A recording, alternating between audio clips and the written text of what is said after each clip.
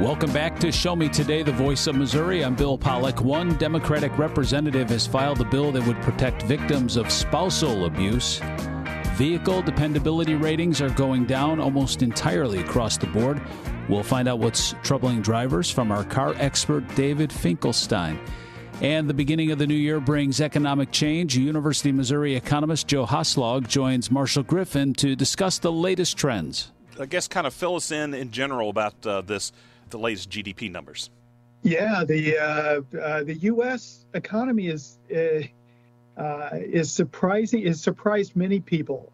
When we saw the uptick in inflation about a year and a half ago, and the Federal Reserve began tightening to try to mitigate those inflation rates, to lower them, there were a large number of talking heads and pundits and experts who were assured that we were going to go into recession in 2023, and it just never materialized. In fact, at the national level, economic growth for the year was about 2.5%, which is not even close to negative. So yeah, I think what we've witnessed over the last year is, look, I would attribute this mostly to productivity gains that we're seeing in a broad set of areas. I think people are excited to see how this artificial intelligence, how AI is going to be utilized by people, making them more productive in their workplace.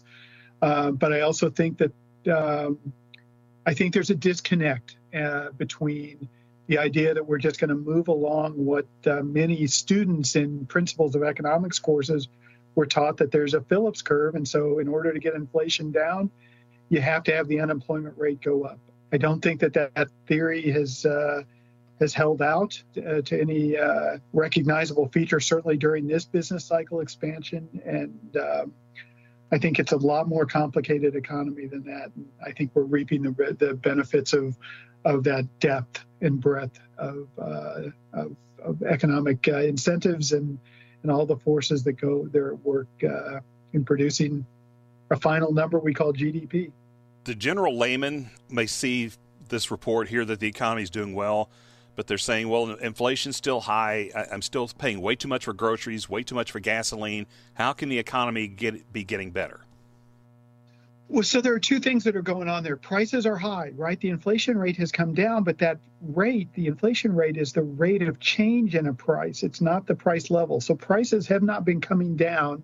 They're just increasing at about a third of the rate that they were compared at the peak in early 2023. So, right, we peaked at 9% inflation. Now it seems to be somewhere around 3%. We hit a little bump in the road. It didn't fall as much as people expected last week in the reports, and we're seeing some activity in the financial markets that reflect that the response to that bumpiness. Most of us would have predicted that it was going to be a bumpy ride down. In fact, it's kind of amazing how smooth it's been coming down in my own portrayal of what's going on. So yeah, we're not seeing any price declines. I don't know when that's going to happen. In fact, the long run goal is to get inflation to around 2%. Somewhere between 0 and 2%. That's still price increases, although most people sort of perceive them to be price increases that don't affect their day-to-day behavior. But current prices are still showing up on people's radar, and rightfully so. They are not coming down. Is there a point to where the economy would improve over a long-range period to where inflation itself, that the everyday person would notice being down, or a point where prices would actually start to come down in some of the day-to-day purchases that people make? We have not seen sort of large-scale deflation in the U.S. For a long time, but I would say that much of the past couple of decades, we've had the Great Recession that started in late 2007, early 2008. We had the COVID recession. We had a long, kind of a slow expansion at the end of the Great Recession during the Obama administration. But what I would say is that we've had a couple of decades where inflation has not been factored in to people's everyday decision making. So there was kind of a Goldilocks period.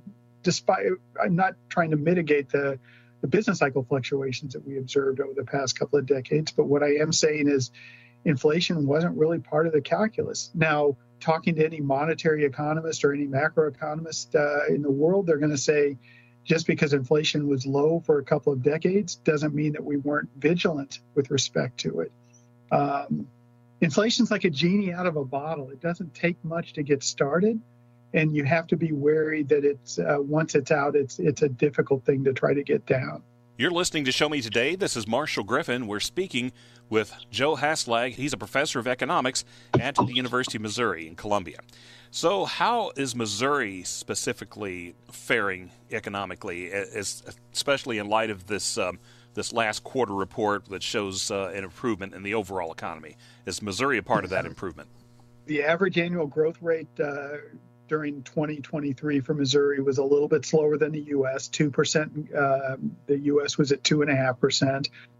Employment has increased over the last year, but only at about a 1.6% rate in Missouri. There have been a few sectors that have been quite strong: mining and logging, education and health services, leisure and hospitality.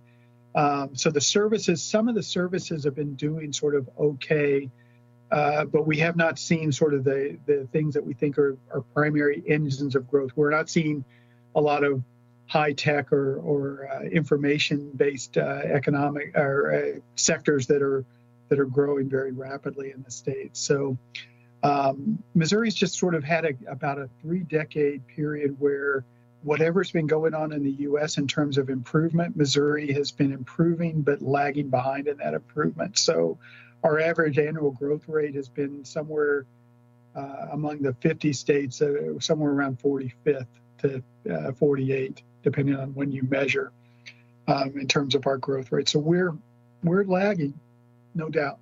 Is there any projected growth for Missouri based on, I guess, the current business and industry base that Missouri has? Oh, I think there's still projected growth, but I don't think it's at the same rate as what we're seeing nationally. We haven't seen this confluence yet of events that in which Missouri is somehow going to break out of a pack. So I think that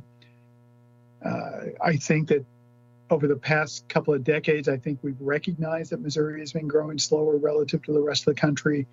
I think that there are well-intentioned politicians who are trying to subsidize certain industries to try to get them to grow, and those subsidies are being utilized, but it's not showing up in sort of fundamental strengths that we don't have at Silicon Valley. We don't have a Route 128 in Massachusetts. We don't have kind of the building blocks of a strong base for economic growth that would really cause this state to take off. But I do see things improving. I think we're just going to kind of muddle along compared to the rest of the nation, though. What are some of those areas that you say some lawmakers are trying to build up? One thing is, for example, at a broad level, one thing is we've seen some lowering of the tax rates in the state across time. Research that I did with a colleague here a few years ago were showing that those tax rate cuts, while the top rate was at 6%, the average marginal tax rate, so for the typical Missourian, right in the middle of not at the high end of the income distribution, not at the low end, that person, for every $100 that they paid, was on average paying about $3.60 in extra Missouri taxes. So our tax rate was already about 3.6% before these recent tax cuts. So we didn't see as much of a bump in terms of the reduction in the marginal tax rates as one would have thought when rates went from 6% down to 4.5%, for example. So that was one thing that was not a kind of industrial policy, I'd say. But there have been other subsidies for companies that are coming in that are identified as sort of high tech, which is a broad measure. They're both at the state level and at the local level to try to induce them to come here. But I don't know how familiar your listeners are to what happened in Columbia, say about I think it was 8 or 10 years ago, when IBM was supposed to open a center here. And they did, and they were supposed to employ about 800 people, and I don't think they ever employed more than a couple of hundred. And then they shut the system down after the subsidy was exhausted. So business people, I don't think they found, I don't think that we are turning out kind of the basic research and development that would spark a lot of high-tech industries to locate here and to sort of benefit from the spillovers of being close to people who are on the frontier of understanding, making technological breakthroughs. And that was University of Missouri economics professor Joe Haslak. If you're tuning in late and want to hear more, subscribe to Show Me Today on Apple or wherever you get your podcasts. You're listening to Show Me Today, the voice of Missouri.